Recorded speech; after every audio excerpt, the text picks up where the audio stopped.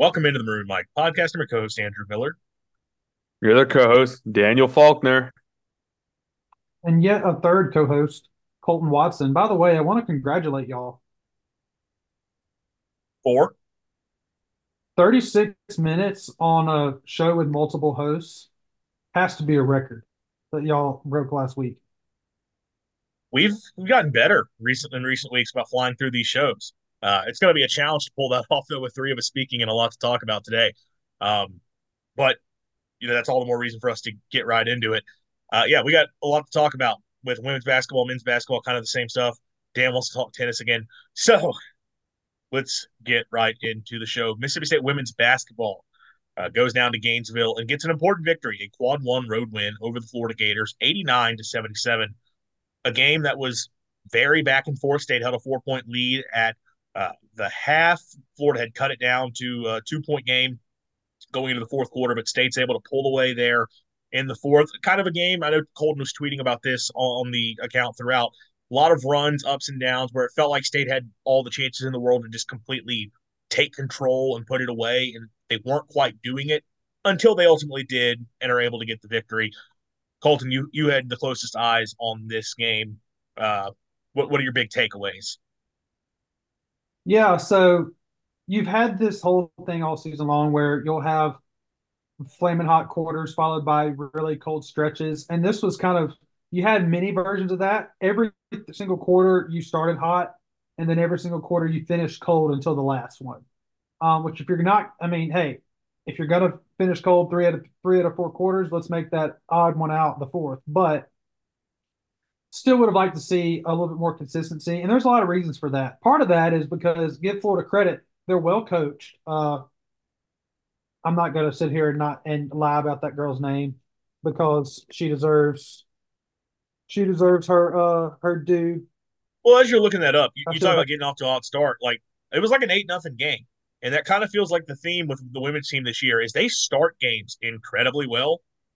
Like Arkansas, they were killing the Hogs early. And I know Arkansas was missing a million threes, but like they get off to yeah. really good starts to games. And it's just like the back half of quarters do not tend to go well for them.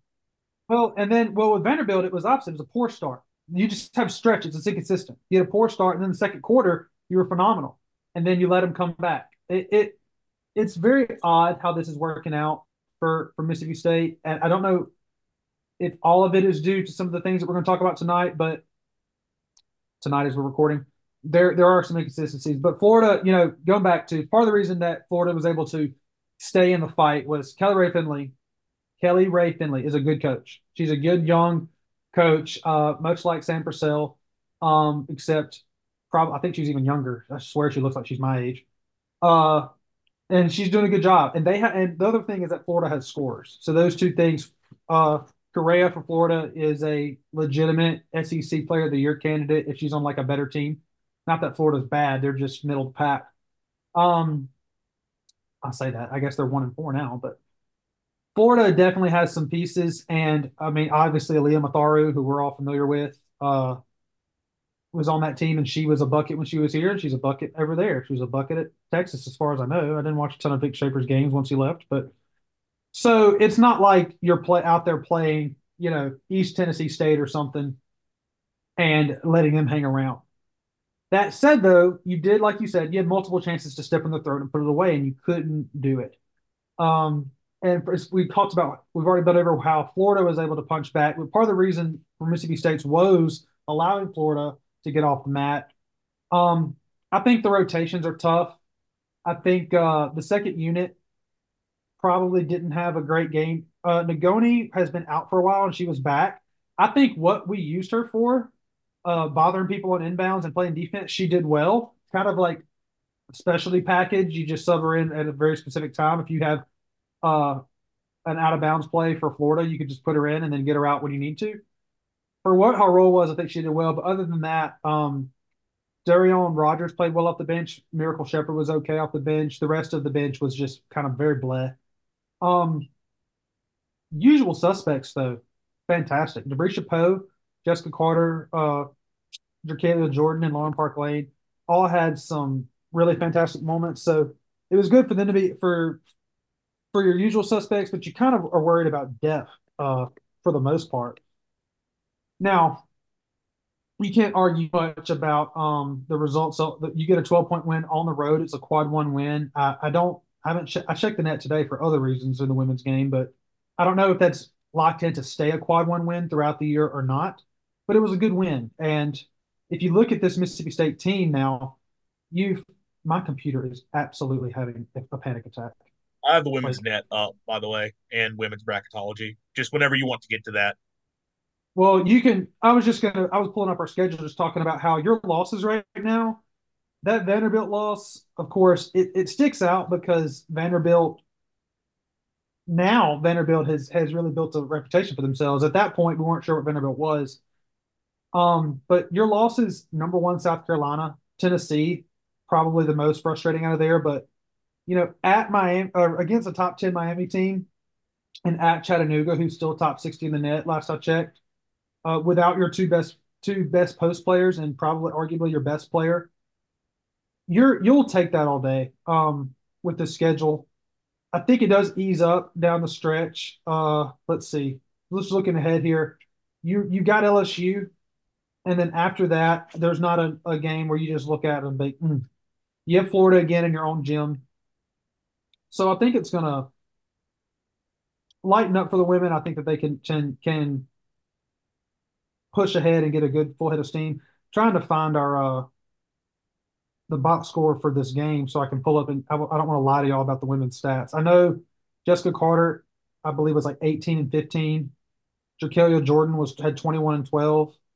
Lauren Parker Lane had 12 points, couple of rebounds, couple of assists. Debrisha Poe, 13 points. I thought she had more than that, honestly. A couple of rebounds. And then Darion Rogers had 11. Everybody that I just mentioned had moments where Jessica Carter and Jakelia Jordan probably the whole time, but Lauren Park Lane down the stretch, she scored the last few buckets of the game all by herself, just doing what needs to be done, bleeding the clock, getting to the lane, taking layups, and either making them, getting fouled, or getting a chance for like the first one she took. Carter got a rebound and put it right back. Just that was exactly the type of veteran stuff you need to salt a game away that had been a little bit of a back and forth struggle where Florida was able to have these resurgences. Lauren Park Lane put that away at the end. And I talked about how the bench was kind of giving you trouble. In the fourth quarter, down the stretch, late in these quarters, you're getting some subs in, not in the fourth. You stuck with the starters, you stuck with what worked, and it worked out for you. Jessica Carter says here she had 20. I thought she had 18 and 15. That means I tweeted that wrong. She had 20 and 15, just phenomenal. And then Jakelia Jordan with 21 and 12. Both of them were really, really good throughout. Quietly good. You don't even realize, she shoots 3 for 6 from the field, 5 for 6 from the free throw line was Debrisha Poe. And then Darion Rogers, I'm gonna have to just learn when she puts up a shot to just trust it because she'll shoot a shot that I don't think anybody on the team has any business shooting. And about the time I think that it's coming out the bottom of the net, it might not even touch the net. It's going through so straight. Like she feathers it. So good job for those people. Those people. Good job for your starters and then Rogers. Some of your other players, Montague only had a couple minutes in this game, didn't give you much. Brown Haggard, 4 minutes in the game, didn't give you much. You want to see a little bit better play from them when they were playing. I wouldn't. I don't. They don't have a plus minus. They don't keep up with it in college very much, but I don't think it would have been great. You talked about the women's net ranking. So right now they are currently 33rd in the net. Interesting today, there was a bracketology update from Charlie Cream. He dropped State a lot after this win, down to the last four in.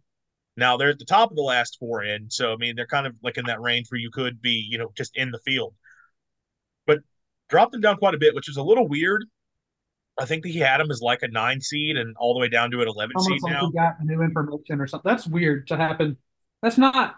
If it was like the fifth game of the season, that'd be one thing, but to happen about halfway through the season is weird. Yeah, like that big of a. And look, here's the thing, because I'm scrolling through the net rankings, looking at some of the opponents State played. Um, Outside of South Carolina, State's highest net opponent is thus far has been Miami at 41. Miami's 41 in the net. So that's a quad 2 loss at home. You have a quad 2 loss to Crazy that Vanderbilt. that's quad two when Miami was number 8 when they were here, They were not. and I you were don't think they were missing, number 8 when they were here. huh? I don't think they were They top were 10 when they were. 10 when they were top 10 when we played. I'm sure when they're not now, but they were not in the net. AP. I They still were don't a think they top were 10 ranked team. that high. But whatever. Miami wasn't ranked. It was that was an unranked game. Yeah, because they were. I think they had lost a couple games before. Like I think they were getting maybe some credit from last year, despite turning over a lot of that team. But I don't think they were. Yeah, they weren't ranked coming into the game. Regardless, they were 41 in the net.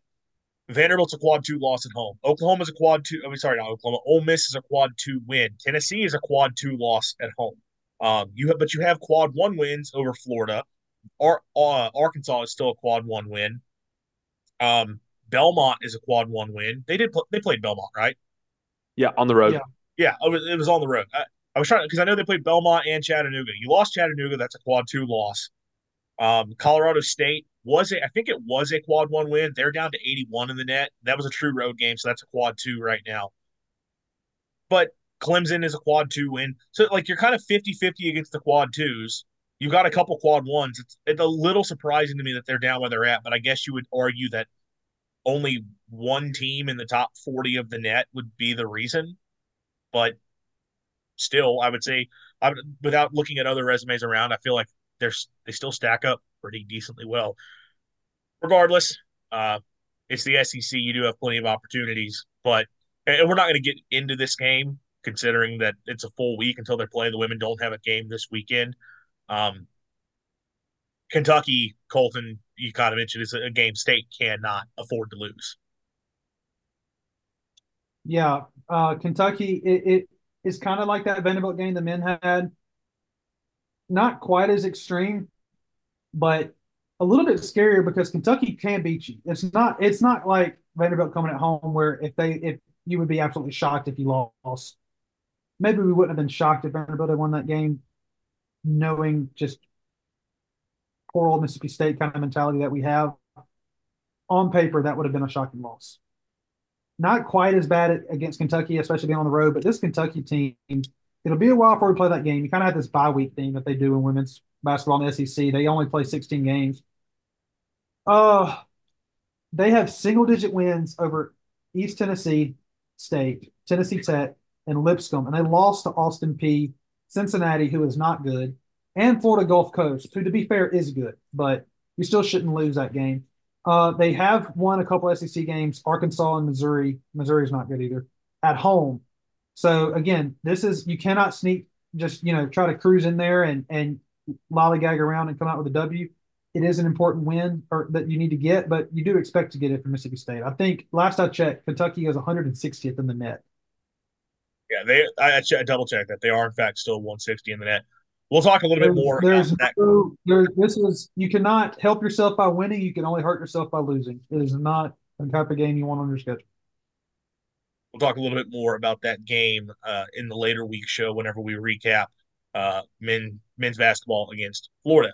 But before we talk about men's basketball, we're going to go ahead and let this be our tennis moment on the show.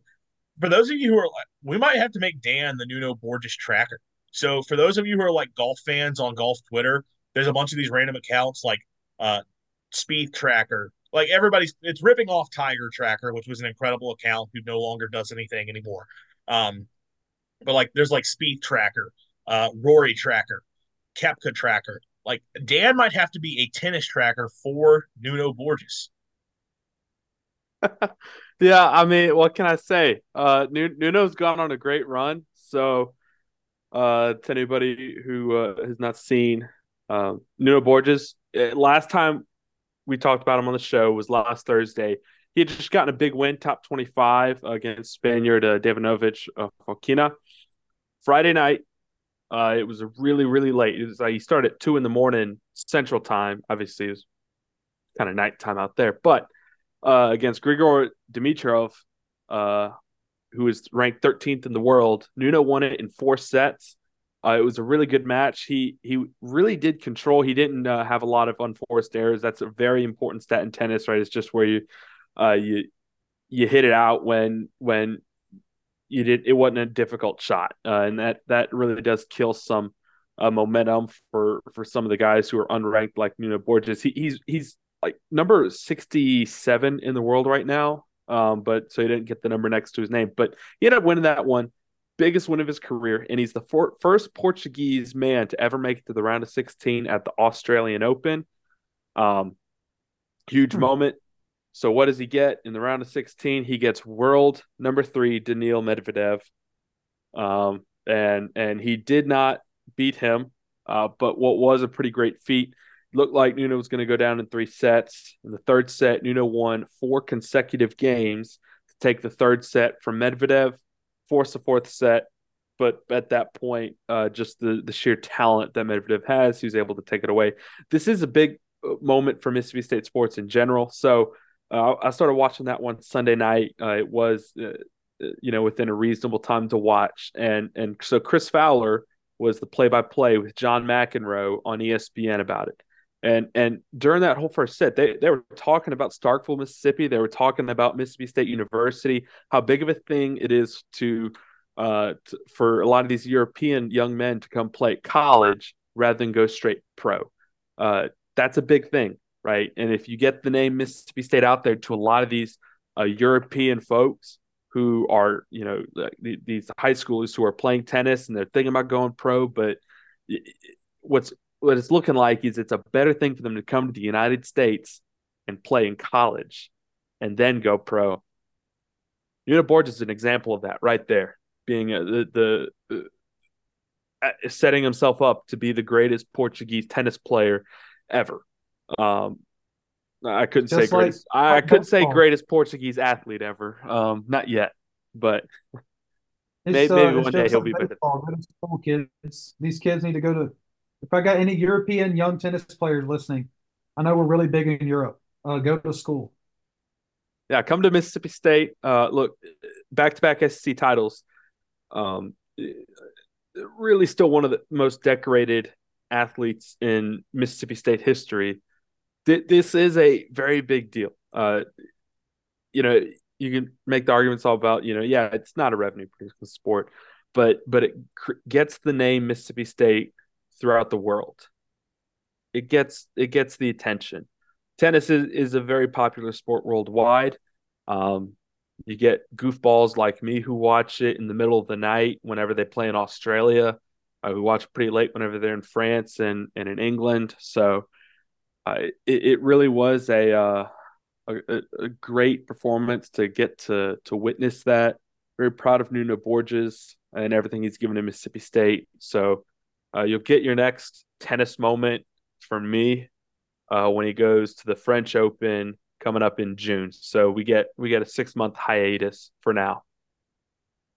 There we go. Shout out to Nuno Borges, though. Obviously one of the greatest MSU athletes of all time, and good for him to be showing out on the international scale. All right, turning it over to men's basketball. They get it done against Vanderbilt at home in an absolute must-win game. We talked about this is kind of the last opponent on the schedule. There is no world where you could really overcome a loss. Handled their business 68-55, 1 point away from being a very nice win. Also, thoughts and prayers to anyone who had 13 or 13 and a half as the spread there before Vanderbilt hit the last second shot. That was brutal for those of you out there if you had State covering this one.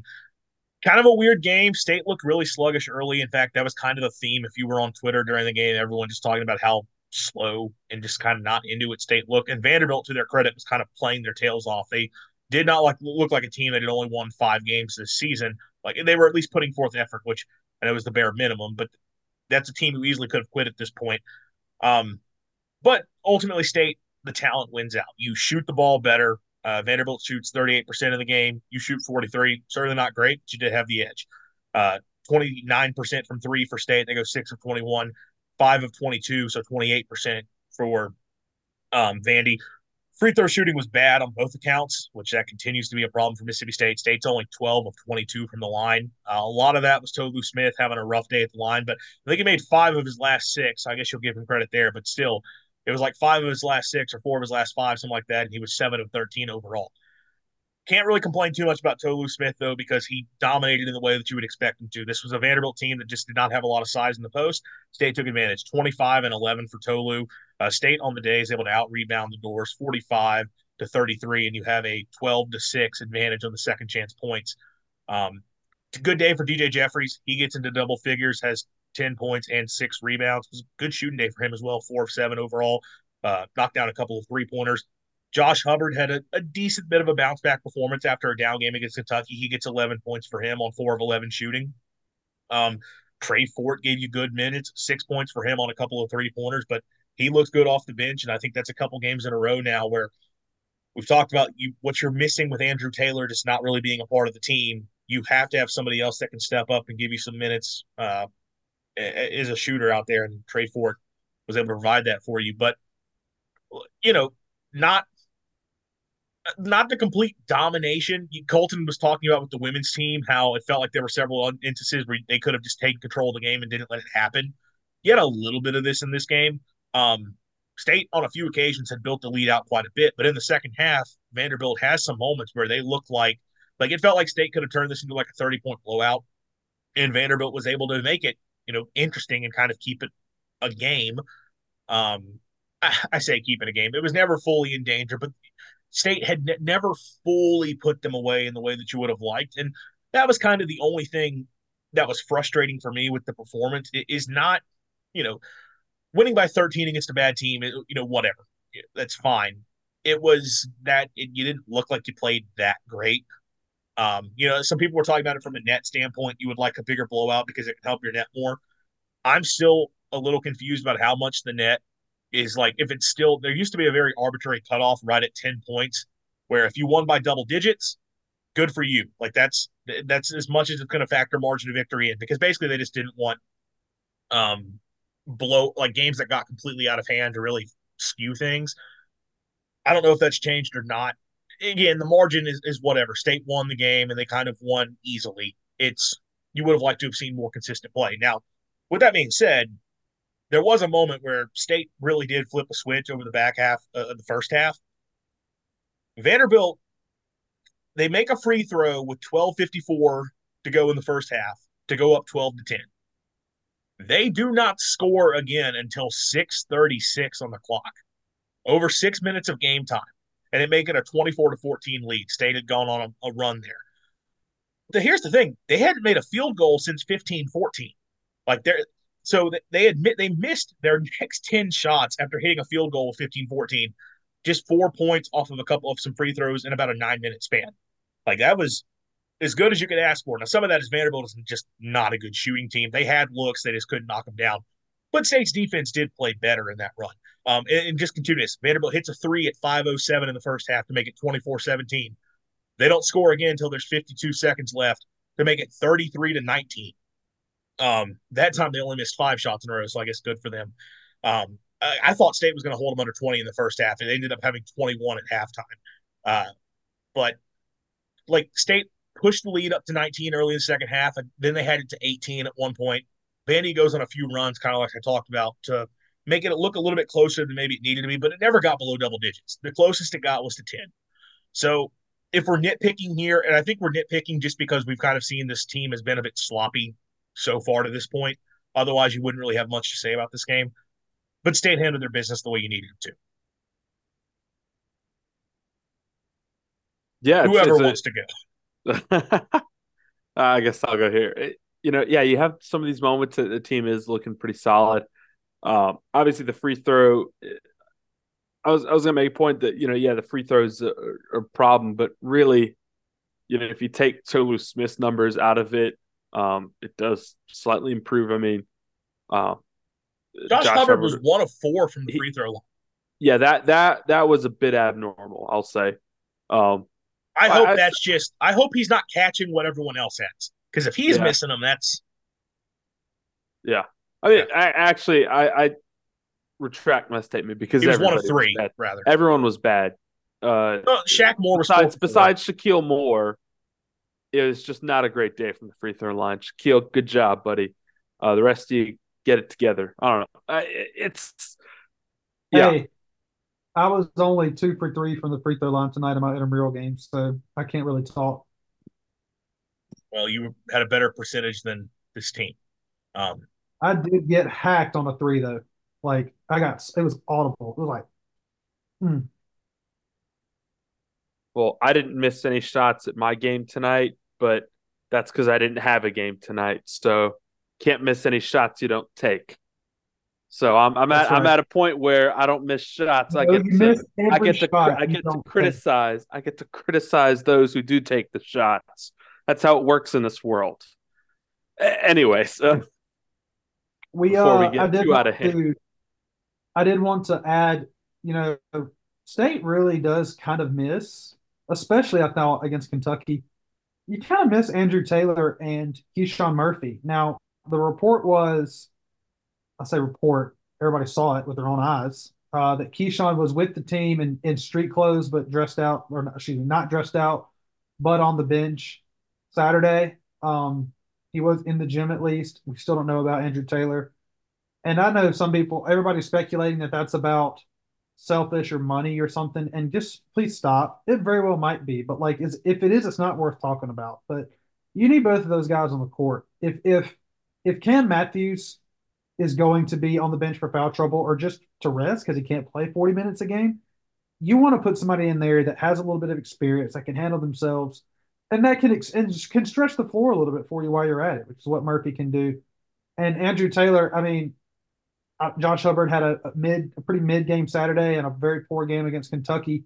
You want another shooter that you can put out there, and he has not been nearly what he was billed to be for Mississippi State. Him turning things around, if he could work his way back, which I don't know if that's even the expectation right now, would be big. Right now, I think if you're a betting person, you would put money on Keyshawn to be back sooner rather than later. And I don't know about Taylor, but hopefully you get one, if not both of those guys back, and that can kind of change things for you a little bit. They don't have the free throw bug. well, I would say, and I've had this thought some. I know Andrew Taylor was the big addition in the offseason, and we talked highly about him because everything's pointed to that being the guy who was really going to change his team. The guy to me that they're missing more though is Murphy, because of what you talked about. Oh yeah, When for you sure. do when Cam Matthews is not on the court, you do not have an answer out there. That's like no offense to Jaquan Scott. I know hopefully he comes along, but right now he's not ready.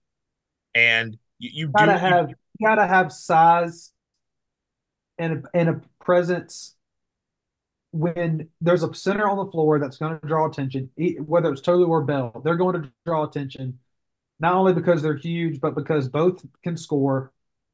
Jimmy Bell has proven that he's a threat.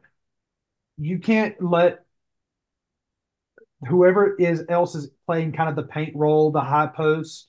You can't let that dude just be allowed to suck into the low post with no consequences. You need Cam Matthews there. Cam Matthews can make the extra pass, get somebody open. He can finish around the rim. He can take one dribble from the top of the key and dunk it because he's very athletic and quick and strong. That is huge.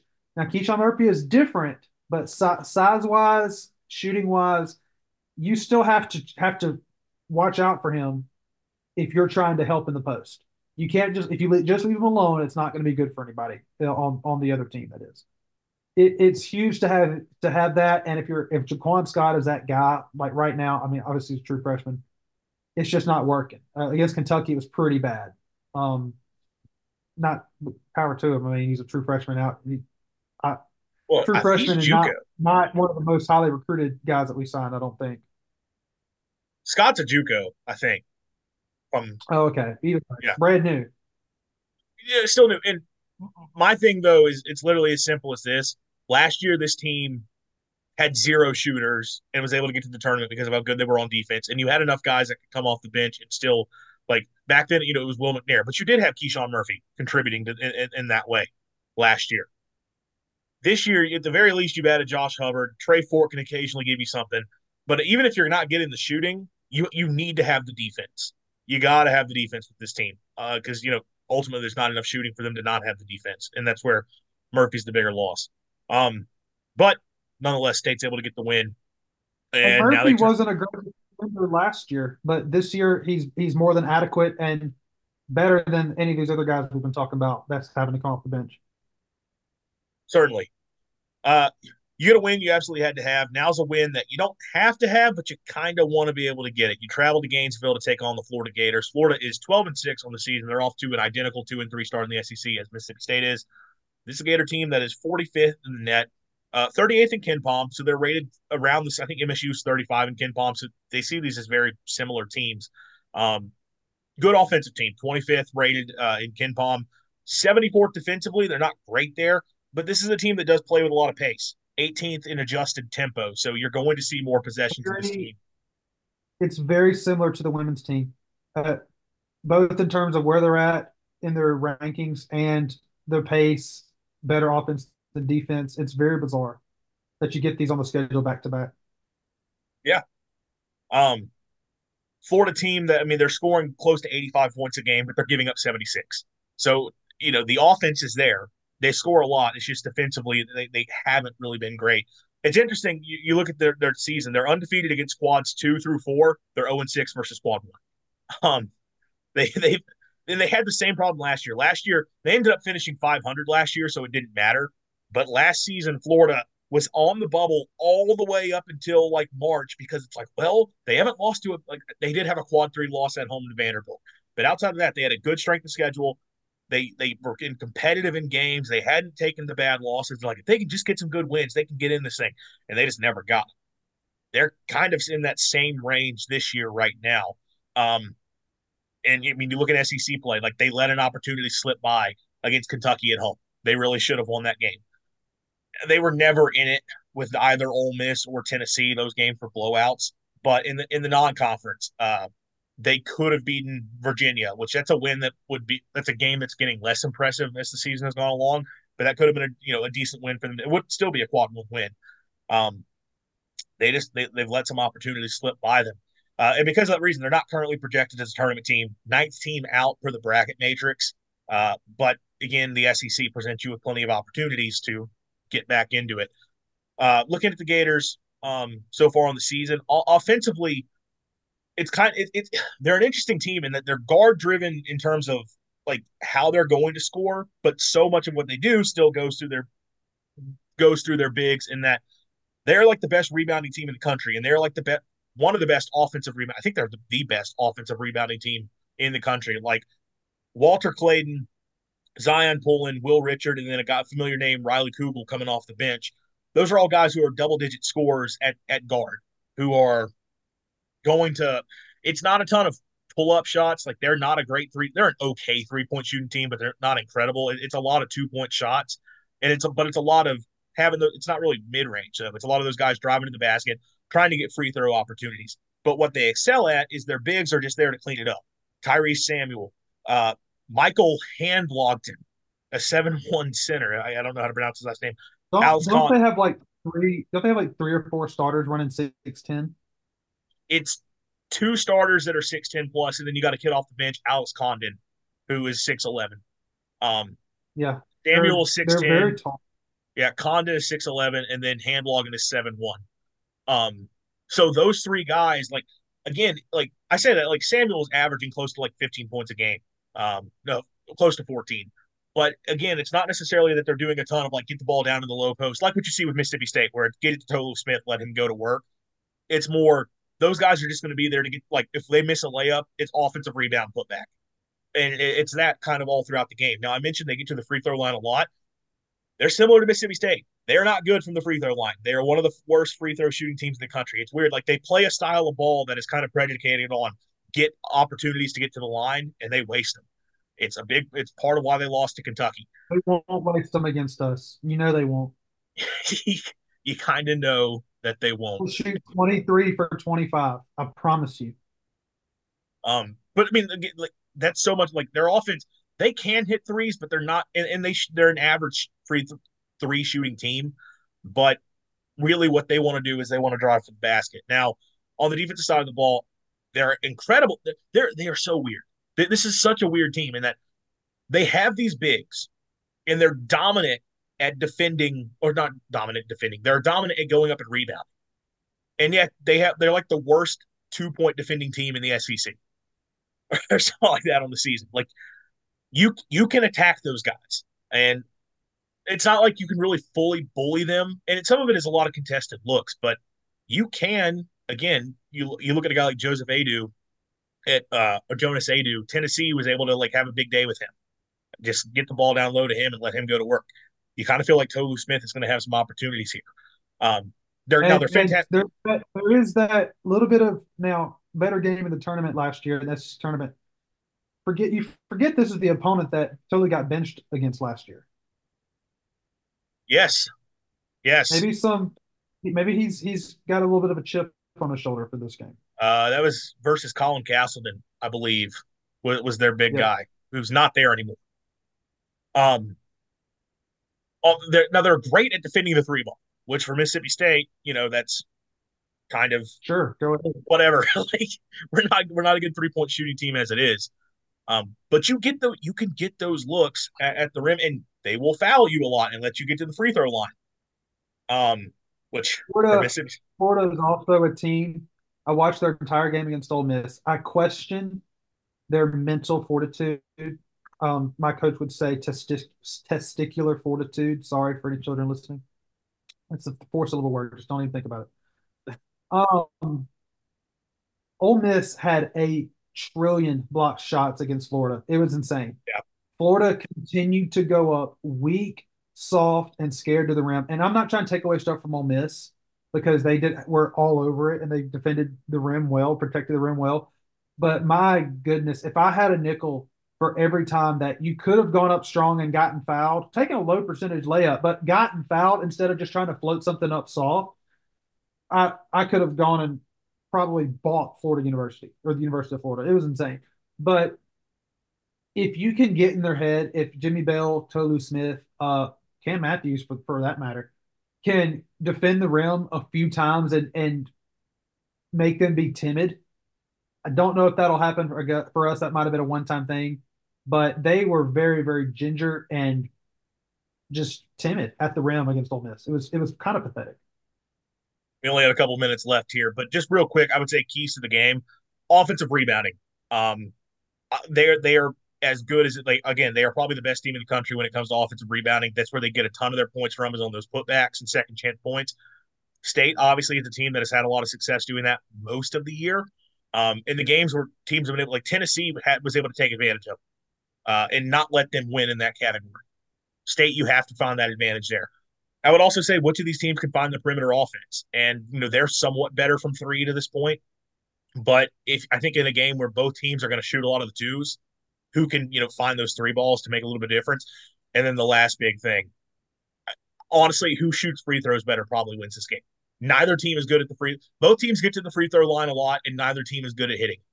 So who takes advantage of those opportunities? And I think those are going to be the biggest keys to the game, along with, of course, testicular fortitude. That is the most important key.